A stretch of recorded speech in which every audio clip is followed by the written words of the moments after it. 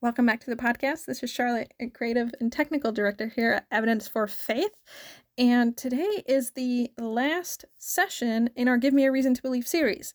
Now, if you've been with us for a while, you might recognize a little bit about what we're talking about in this session because it is evidence through science, and it's really an overview of our much longer series called Science in the Bible. So if you're new here and you want to dig deeper, I will have links in the description to that other series of Science in the Bible, looking specifically at different areas of science and how the Bible stacks up to it.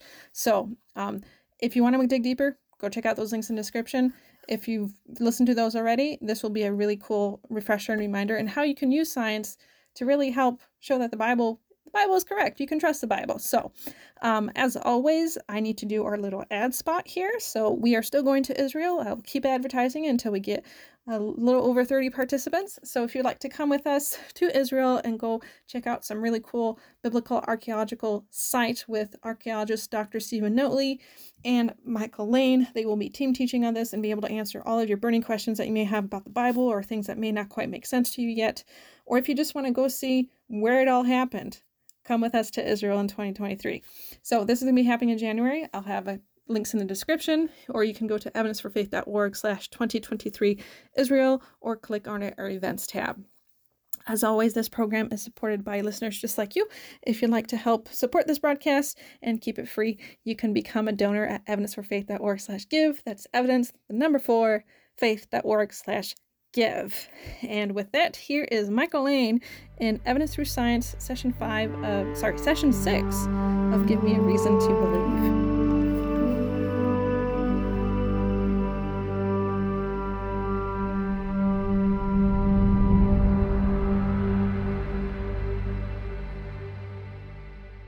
Hi, and welcome to Evidence for Faith. Michael Lane, your host. So glad you're joining us today as we're exploring the last in our series here on Give Me a Reason to Believe. Again, this was the series that we just recently hosted down on the Florida Keys trip that we have, the marine biology trip that we take every Easter, going down to the Florida Keys. I've been doing those since 1987. Hope you will join us sometime. It's open to high school age and up.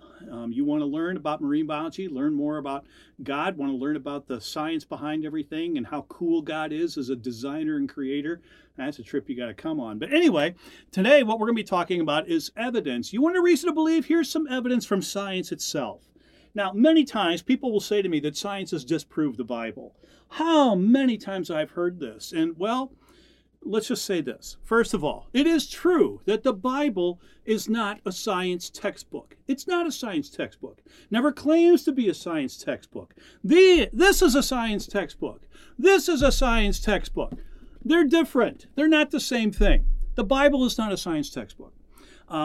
And there have been throughout history times when the Bible says something scientifically, yet it goes against what science says. So people will say, oh, science is correct, the Bible's wrong.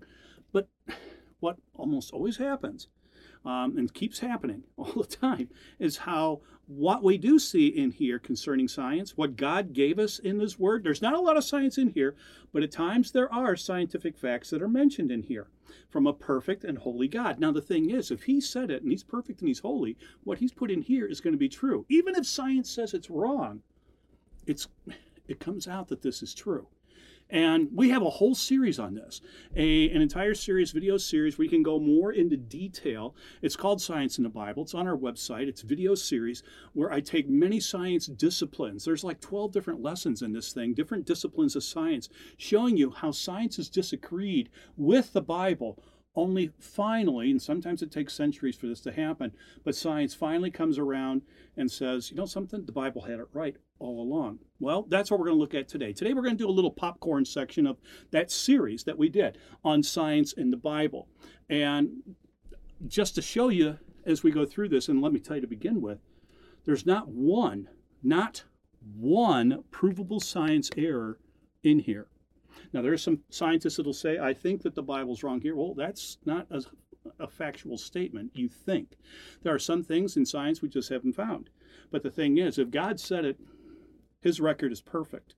So I'm going to go with what this says, which I will show you as other people have too as we've gone through things. So in this lesson, we're going to examine some scientific topics where the Bible has disagreed with what the science of the day was saying, only for science to finally come around and say, the Bible was correct. Science was wrong. And it's really interesting because we live in a day today that we want to use science like as a religion. Like you have to believe in science. Science is the source of all truth. Really? You got scientists can't agree on the color of an orange basically today. So you can't really go by that. But there are absolute truths and there are scientific facts. And there are a few in here that we're going to look at in here. As I say, it's not a science textbook, but what's in here is going to be accurate. So what we're going to do as we go through this lesson here for like the next half hour or so, we're going to look at different disciplines of science. What I'm going to start off with is a science error. I'll give you the discipline we're going to be talking about, and then I will tell you the error that science said that goes against what the Bible said. That science says, no, the Bible's wrong. This is what we know from science. This is truth. Only then we're going to take a look right after that at what the Bible says. I'm going to give you a passage in the Bible, in some cases more than one, that will show you that what science has been saying for centuries was wrong and eventually came around to actually understand and agree that the Bible was correct all along. So that's how we're going to do this. We're going to take a look at different subjects and stuff, and I have some different textbooks in here that I'll hold up at times and just show you where it's coming from and stuff like this. But anyway, let's begin with this first one. Let's go to the field of astronomy. And in astronomy, I don't have an astronomy book here, but I do have, and I used to teach earth science when I taught middle school years and years ago, and every earth science book that I've had always has an astronomy section in here. And we're going to go with astronomy first. So here's the science error. So number one, first science error we're going to cover in here. The stars are countable. The stars are countable. As a matter of fact, science said for centuries that there were only 1,026 stars in the entire universe. 1,026.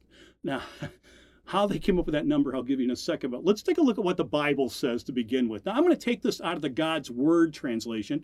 Normally, I use the English Standard Version, which is a word-for-word translation of the Bible, going back to the oldest manuscripts we have, translating each one word by word. They're always not the easiest to read, thought for thought, like the NIV, the NLT. Those are a little easier, but I'm going to use here the God's Word translation. It's a very nice translation. It's sort of like a middle ground between word for word and a thought for thought. So it sits in the middle there. And looking at Jeremiah, we're going to start with the book of Jeremiah. And in Jeremiah chapter 33, verse 22, we read this. This is God speaking, I will multiply the descendants of my servant David and the Levites who served me like the stars of heaven that cannot be counted, and the sand on the seashore that cannot be measured. Now, that's the statement. You see, the facts now. Let's get to the facts. The facts are, God's Word tells us that the number of stars is immeasurable. It's not limited. There's not a certain number of stars. Today, scientists actually know and estimate. They just have to estimate. There's no way of knowing of how many stars there are. But when they put the space telescope up there, the Hubble Space Telescope, they were amazed at how many stars there were. And today we know it is impossible to count the stars. They estimate that there's over 100 billion stars in our galaxy alone. Yet for centuries, science said that there were only like 1,026. And how they came up with that number?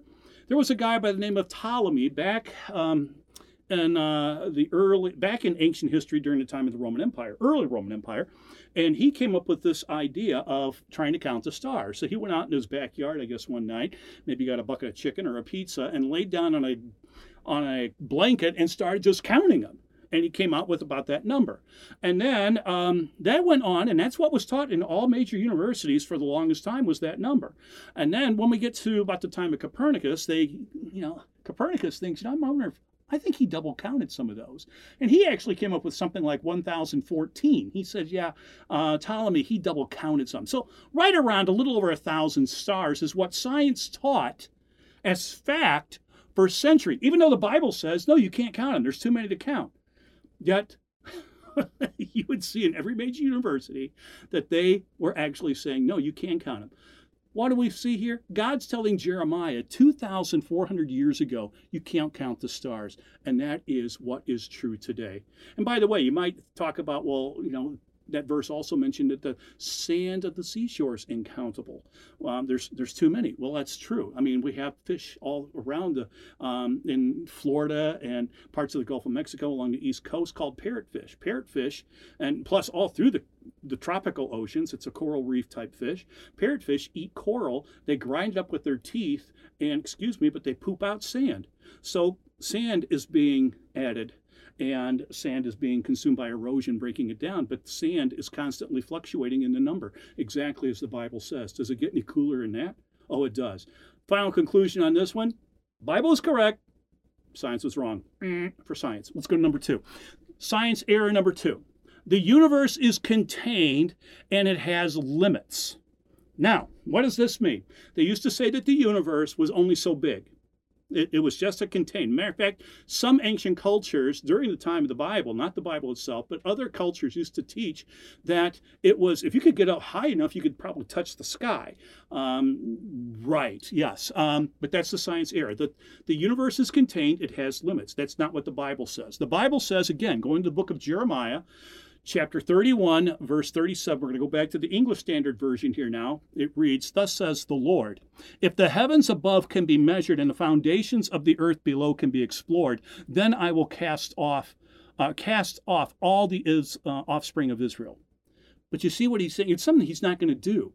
Thus he is saying, you can't measure the universe, is what this is saying. The heavens above cannot be measured. It's impossible. Jeremiah lived around 600 BC. During that time that he's living, basically every ancient culture on the planet believed that the heavens could actually be measured, that there was an extent, an end to the universe. And that's what they're stating, and that's what they used to state all through science. This was what science said. It's measureless. Well, now we know it's not.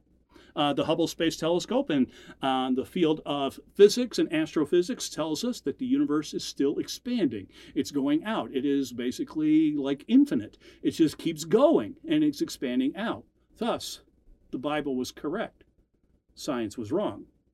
Let's go to the third one. Also out of an earth science book. I used to teach, as I said, I used to teach earth science. And in one of the subjects that we always have to cover every year was having to do with meteorology, certain things in meteorology. Well, the Bible has a lot to say on meteorology. I don't know if you're interested in that type of a science outside of just watching a weatherman on the news or something like that, or downloading an app on your phone to get the weather, but there's a lot in the Bible having to do with meteorology. And this is number 3, science error number 3 that the science had wrong for so many centuries. The wind moves at random in an unorganized pattern. That was the science facts for century. Wind just came, blew, and then it just disappeared. Came, blew here, disappeared. It was extremely random. There was no organization to it at all. Yet, what does the Bible say about that?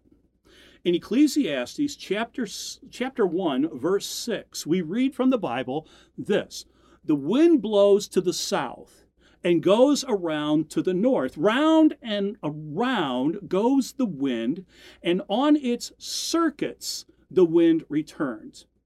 Now, what is this talking about? The data here. Now, this is Ecclesiastes. This was written by Solomon around 950 BC. So this is a long time ago, like 3,000 years ago.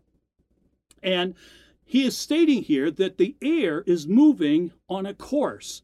Actually, the movement is designed as a circuit. A circuit, like in electronics, a circuit is a course where electrons flow. So it's a design course. And that is the same thing portrayed here, that the earth, the winds on the earth are moving in a circuit. Now, again, you watch a weather broadcast on television, they'll show you like weather fronts, and they'll show you a low pressure system, high pressure system, and how the winds rotate either clockwise or counterclockwise, depending upon which one of those systems it is. But the thing is, they all move. Matter of fact, when I used to teach elementary school, I remember teaching my students about wind patterns and how when a low pressure system comes in, you usually get rain. High pressure system comes in, you have fair weather.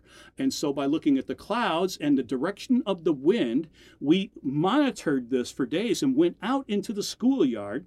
Now I'm talking, these are like 3rd and 4th graders. Yes, I used to teach grades like that. I'm sure kids like that are probably in therapy today, having me as their teacher. But anyway, we went outside and we had the students with a compass try to figure out, okay, which way is the wind blowing? And we had little flags that we set out there, and they were seeing and looking at that. And then we came inside the room, and after taking the data down, we walk inside the room, and I show them our area with a weather map and showing how we have, well, I feel like a weatherman here, and how there would be, okay, a low system, the winds are going to blow one way. If it's a high pressure system, they blow another way. And they were able to predict what the weather was going to be like just by doing it. It's so simple. And it's exactly what the Bible says. We know that science, the science of the Bible here is absolutely correct. So, final conclusion on this one. The Bible is correct. Science was wrong. Let's go to number 4. Again, dealing with meteorology. As I said, a lot of meteorology in the Bible. And I used to use the Bible for this one when I used to teach about air pressure and stuff. In the science error is this. They would state, and they stated this for centuries, air has no weight. Air doesn't weigh anything. Well, I have in our video series, we actually demonstrate what I did in a classroom showing like there is weight. You can actually weigh air. You can do this. And on presentations, when I've gone to churches or to organizations and have talked about science in the Bible, I have demonstrated this right in front of people. There's little simple experiments that you can do to prove that air has weight. It's not empty nothing. There is weight here. Now, that's what the science error is. They said, science said for centuries, air has no weight. Yet, you go to the Bible, you look in the oldest book of the Bible, the book of Job, chapter 28, verse 25, and you read, when he gave to the wind its weight, and apportioned the waters by measure. But the wind, its weight. Air is weight. Now, this verse is actually stating that wind, or air, if you will, has a weight to it. There is weight. Now, what is the Hebrew word here being used for weight is the word mishkal. Mishkal actually means to take like a balance and put things like people at the markets would have balances as buying so much of weight of something, like how many shekels and stuff, they would weigh it out on a balance, on a scale. That's the exact same word that's being used here. And air does have weight to it because it's made of molecules. They didn't know back at that time about that kind of thing. And so science for centuries said, no, air doesn't have weight. But the Bible specifically says in the book of Job, it does have weight. It literally can be measured on a balance is what this is talking about. Final conclusion on this one. The Bible is correct. Science is wrong. Let's go to number 5. Another science error. Oh, this one is just absolutely amazing. And when I used to teach earth science, I would do this. A lot of times I would have my textbook and it would have a section on the water cycle. And the thing is, I would sometimes show my students, let me show you something really interesting. And I would tell them, put away your textbook. I want to read you something out of an ancient book called the Bible. And I'm going to read some passages here. And you're going to see that what you read in a science book is exactly now what we see in the Bible. Now, here's the problem. Here's the error. It has to do with the water cycle. The science error was this. Rain and snow just appear and then disappear. That it's a random act. That rain comes down or snow comes down, and then you can see it on the puddles on the sidewalks and stuff, but then it disappears. And what they used to teach at all major universities for centuries, it ceased to exist. It's just gone. That's what was taught for the longest time. Well, what does the Bible say about this? Well, let's go back to Job, the oldest book in the Bible, chapter 36, verse 27 and 28. Listen carefully to this verse. I used to read this when I taught this in school. For he draws up the drops of water. They distill his mist in rain, which the skies pour down and drop on mankind abundantly. You see what we just did? He draws up water vapor as a mist. It distills as a mist. And then the skies pour it down and drop it on mankind. You have the water cycle, or sometimes it's called the hydrologic cycle, perfectly described in those 2 verses in the book of Job. Isn't that fascinating? And not only that, what I would read besides that passage, Isaiah 55:10, it's described again. Ecclesiastes chapter 1, verse 7. Job, the same Same book, but chapter 26, verse 8.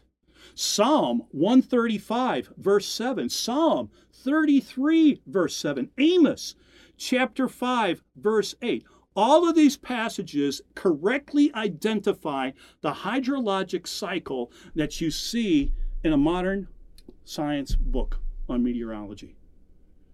It's discussed of all the science facts that you find in the Bible, and there are many. There's not, a whole lot. It's not a science textbook, but of all the scientific facts, the thing that I have found the most on is this. The hydrologic or water cycle is described the most, and it describes it absolutely perfect. The precipitation falls to the ground, it evaporates, it goes back up into the clouds, forms the clouds, which then come back down again. It's called the water cycle. So the final conclusion on this one, the Bible was correct. Science was wrong. It just doesn't disappear. No, there's a cycle to it. They never understood that until just a couple hundred years ago did they finally get that right. Let's move to a different science. Let's go to oceanography, marine biology, oceanography topics. I used to teach this, and I still do every year when we go down the Florida Keys. Again, you can come with us, a little commercial.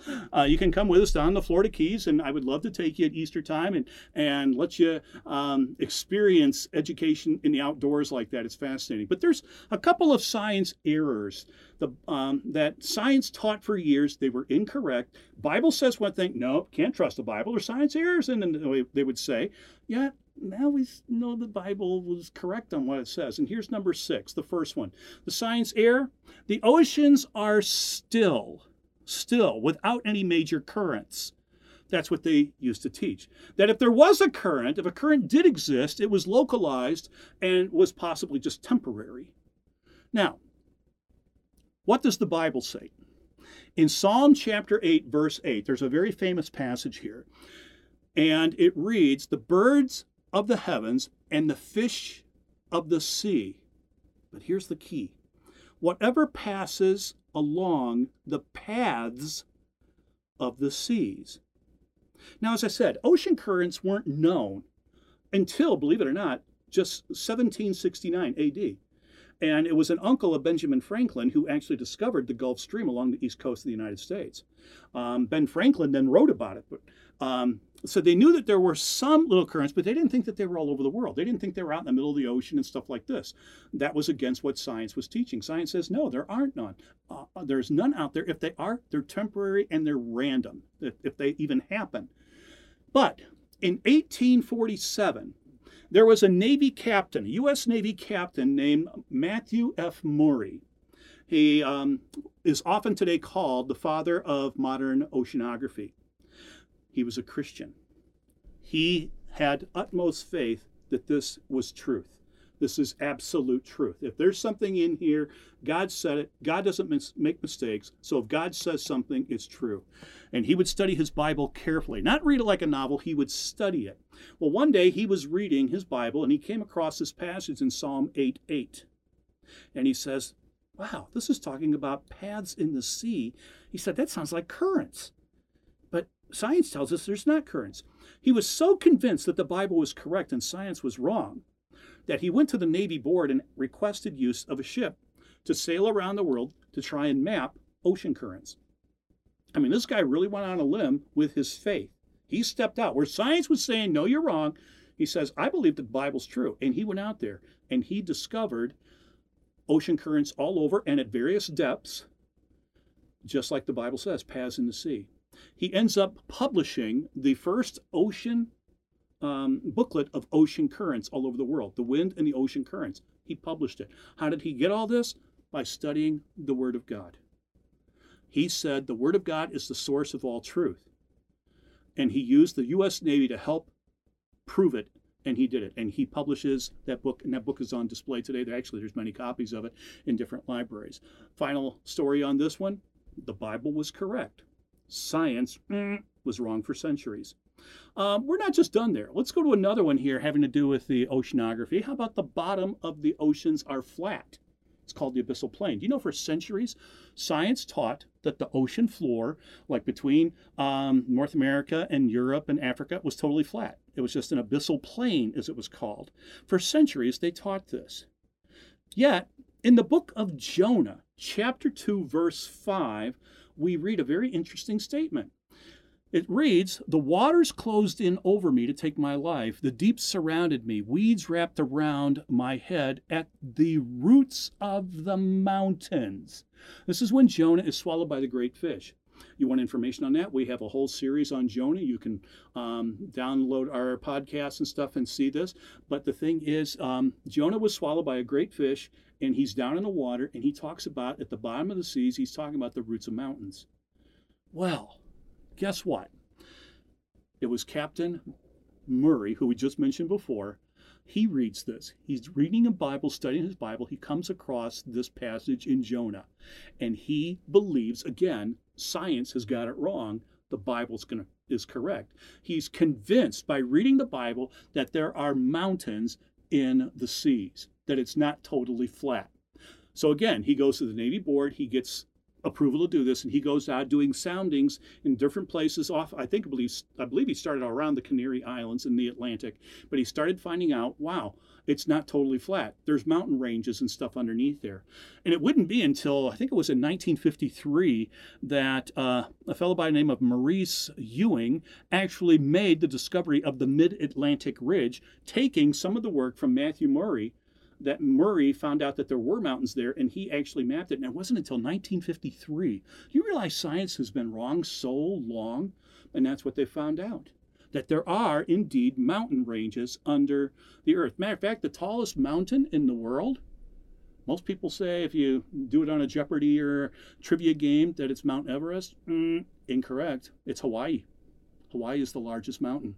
When you measure from the bottom of the seafloor, that mountain coming up, broaching through the surface and still going up over 1,000 feet or so up into, because there's mountains in the Hawaiian Islands, you measure all that distance, it's much greater than what you see on Mount Everest. Mount Everest is not even close to that high. So the Bible is absolutely correct. So, final conclusion here, the Bible is correct. Science was wrong. How about that? Let's go to a different science. One subject I love to teach. For many years, I used to teach human anatomy physiology. Absolutely love principles in that and physiology. It's one of my favorite subjects in studying this. Now, what is fascinating about this one? There are some major goofs that science has made. I'm sorry, I don't mean to laugh. But there are some really major goofs that science has made over the centuries. One of their biggest blunders ever was this one. Blood makes you ill. Yes, I'll repeat that. Blood makes you ill. Those of you who have been in accidents or something had to have immediate blood transfusion. Blood makes you ill. When sick, science used to teach, it is best to remove as much blood from your body as necessary because blood is not necessary for life. Now, if you're containing your laughter, that's good because as we know, and physicians and anybody who studies anatomy and physiology today know that blood tissue is extremely important for life. Matter of fact, what's the Bible say about this? Well, let's go back to about 1450 BC. God telling Moses, and this is written in the book of Leviticus, chapter 17, verse 11, we read this, "For the life of the flesh is in the blood." Life is in blood. Blood is necessary for life, in other words. I mean, the Red Cross even has, what is that slogan that they say? Give life, give blood? Yeah, well, this goes against what science taught for centuries. Did you know that it wasn't until the 1600s AD, 1600 ADs, people did not understand that blood even flowed through the body in vessels, in tubes and stuff, and that it carried nutrients in wastes, is what its purpose was. It was William Harvey in the 1600s that conducted a very famous experiment showing that blood is a major component of life. And even when he proved it through experiments in front of a bunch of doctors and stuff, still there were people who didn't believe it. They still said, no, blood is not that necessary, and if somebody's sick, we want to take the blood out of their body. Thus, what they used to use from ancient times to even till modern times, they would do a process if you're sick called bloodletting, or commonly called bleeding their patients. because they thought by taking the blood out, the blood was actually helping the disease. And so by bloodletting, they would make cuts in the body, or they would use leeches to drain it off. Now, today, you might be thinking, don't they still do that today? In some cases with very serious infections, they will put leeches. It is true, they do this. They take leeches, not out of the wild, and like, oh, let's go find a ditch and get a leech. But they're leeches that are used for this in medicine, and they'll put the leech there, and it will drink the bad infected blood. But the difference here is they used to, if you just got sick, if you had a fever or something, they would cut you and just drain off blood from parts of your body, draining blood. It was called bloodletting. And they thought that the blood was actually helping the disease. I'll give you a classic example of this, how sad this is. The founder of our country, George Washington, his death. It's recorded. You can read this in history books and stuff. You can find the whole details because the doctors that treated him wrote everything down, and we still have this to this day. He was suffering. George Washington was out riding his horse just a couple of days before he died. He gets a cold or some type of illness. They called it actually bacterial epiglottitis is what they named the disease that he had. But he was suffering from a bacterial infection. So what they did, they called the doctors, and they drained off blood from him. After a while, he didn't get a little better. A couple hours later, let's go back. Let's take some more blood out. A couple hours later, he's still not getting better. Let's take some more blood. So they kept bleeding George Washington until they drained out approximately, because they would measure this, they drained out approximately 35% of his blood. Over a third of his blood volume was removed. And the guy died. Well, duh. He died. Because he has a bacterial infection. What fights that are white blood cells that you find inside your body, lymphocytes and leukocytes and monocytes. The thing is, these things fight these diseases. They were taking out of his body the thing that's supposed to be fighting the disease. No wonder he died. And how many other people have died by this? Because that's what they did. Doctors bled him out the last 12 hours of his life, draining out his blood. Then he died. Science now realizes today how unfortunate and how unwise a decision that is to do that. Matter of fact, a lot of times when people get sick, you give them blood. It goes back to just what the Bible said. Life is in the flesh, in the blood. So, final conclusion on this one. The Bible was correct. Science was wrong. Let's go to one more here. We got time for one more. Let me do one more for you. This is going to come from a field that I used to work in, genetics, though I work primarily in fisheries genetics. This is dealing with human genetics. And I used to teach human genetics in some of my classes. And let's take a look at the science error here. This is number 9 as we're going through these. And science used to teach for the longest time. Matter of fact, every now and then I've come across somebody who still believes this. Various races of the human race. Right there, I have a problem, but anyway, let's move on. Various races of the human race results from descending from various human ancestors. Like some would come from, say, some person like a Cro-Magnon or a Homo habilis or a Neanderthal or something. They came from different things and from different branches. So you could take, and they used to teach this. Matter of fact, James Watson, one of the co-discoverers of DNA, got into trouble just a little over a decade ago again because he used to teach this. And he made a comment that certain people, he was talking about certain races of our planet, came from a lower ancestry off the human this whole idea of humans coming from apes and that an ape-like creature, and so that they came from there and some are inferior to others. And so we do have people who still believe this to this day. And this is so this is so incorrect scientifically. But this is what they say. Now, what does the Bible say? Let's get into this first. What does the Bible say? Well, the Bible says a lot on it. I'm just going to take one passage here that I'll mention, and that's going to be Matthew chapter 19, verse 4. Now, this is Jesus speaking, who is God. So it's just not in the Bible. This is coming from the mouth of the Lord himself, and as Jesus says this. He says, "Have you not read that he who created them from the beginning made them male and female?" Right there. So he's talking about going back to the Genesis account of talking about God creating one man, one woman. I mean, you can read about this in Genesis chapter 3, verse 20, but it's also found in the book of Acts. If you have a problem with this, your problem's just not with the book of Genesis. You have problems with many books of the Bible. Exodus has the whole creation account in there. Never hear hardly anybody ever argue about that one. Or take a look at Acts chapter 17, verse 26. Look at 1 Corinthians chapter 15, verse 45. So yeah, there's more than just Genesis 3:20 with this. So the Bible states that God created just two individuals who all the people, all descendants of the earth came from. Jesus mentions this. Paul teaches this, that all humans are descendant of one man, one woman. Now, according to Darwinian evolution, they used to teach that the different branches of different early pre-humans caused the different races, etc., etc. Well, that is not true. Matter of fact, I don't even like to use the term race. We're all one race, Homo sapien.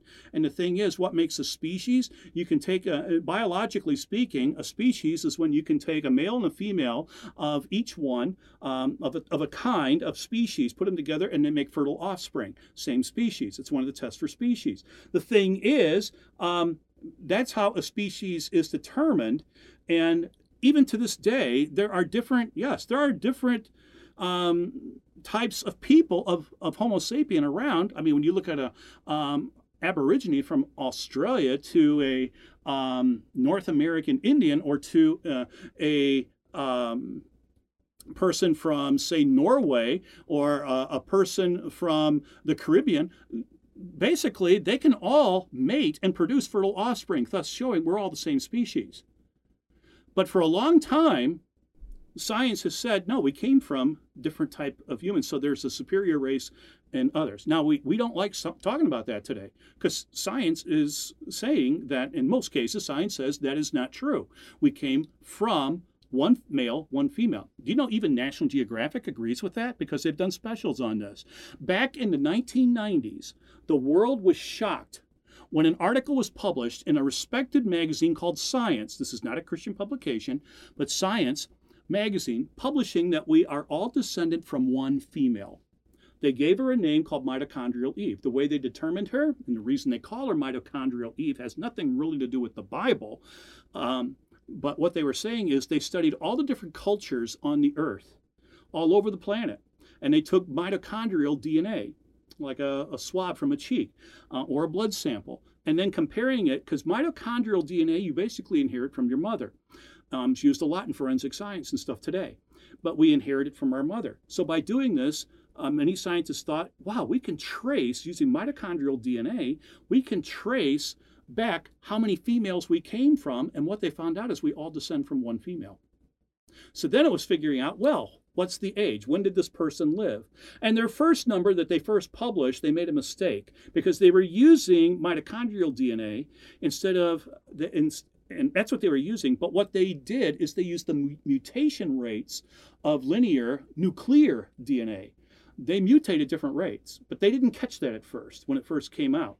As soon as they published it, there were many geneticists that we realized, and I did too, because I remember when that article came out, because it came out like 180,000 years ago she lived, and I was like, something's not right here, because they're using mitochondrial DNA, yet the mutation rate they're using is from a different type of DNA, nuclear DNA. They don't mutate at the same rates. This is a flaw in the test, or in their data and analysis. And as I did this, I checked with some geneticist friends of mine. They caught the same thing. And people, other scientists started arguing with them, you guys made a mistake here.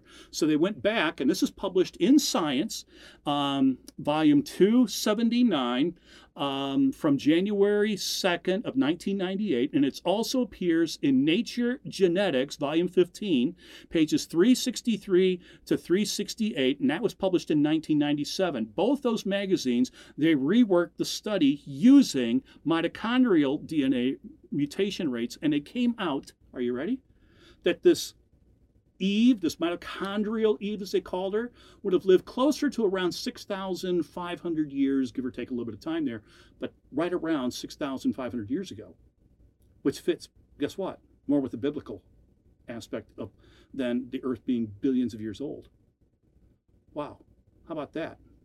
The Bible was correct. We do all come from one female. That's been substantiated through many scientific studies. Matter of fact, they went on and did a whole thing on the chromosome Y, and they found out that all males are descended from one male. Cool.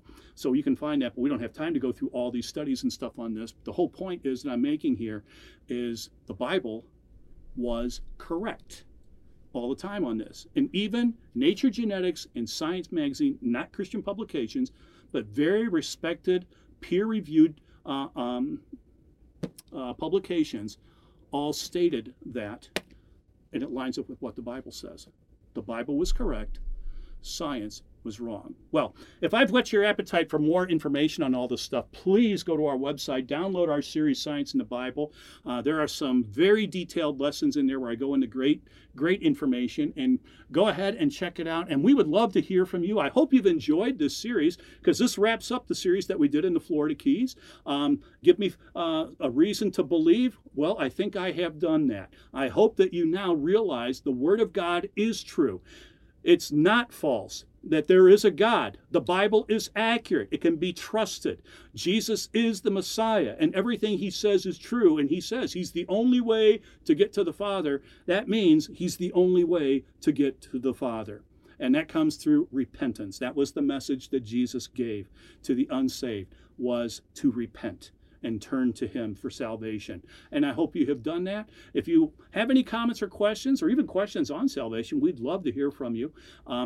If not, please get involved, and I hope you get into a good church that is teaching the accuracy of this. There's a lot of false prophets going around today, false teachers on the Word of God. Get involved in a church that really teaches the truth about the Word of God. Well, I want to thank you so much for joining us on our journey here on Give Me a Reason to Believe. And like I say, I pray that now you have many reasons to believe the Bible is true. So until we meet again, take care, and may God bless. Thanks for tuning in, and thank you to our donors who make this program possible. Evidence for Faith is a 501c3 nonprofit ministry based in the USA. You can support this broadcast by donating online using the links in the description, and don't forget to leave us a comment, a review, likes, and shares to feed the algorithm and help others find this content. Thanks again, and we'll see you on the next episode.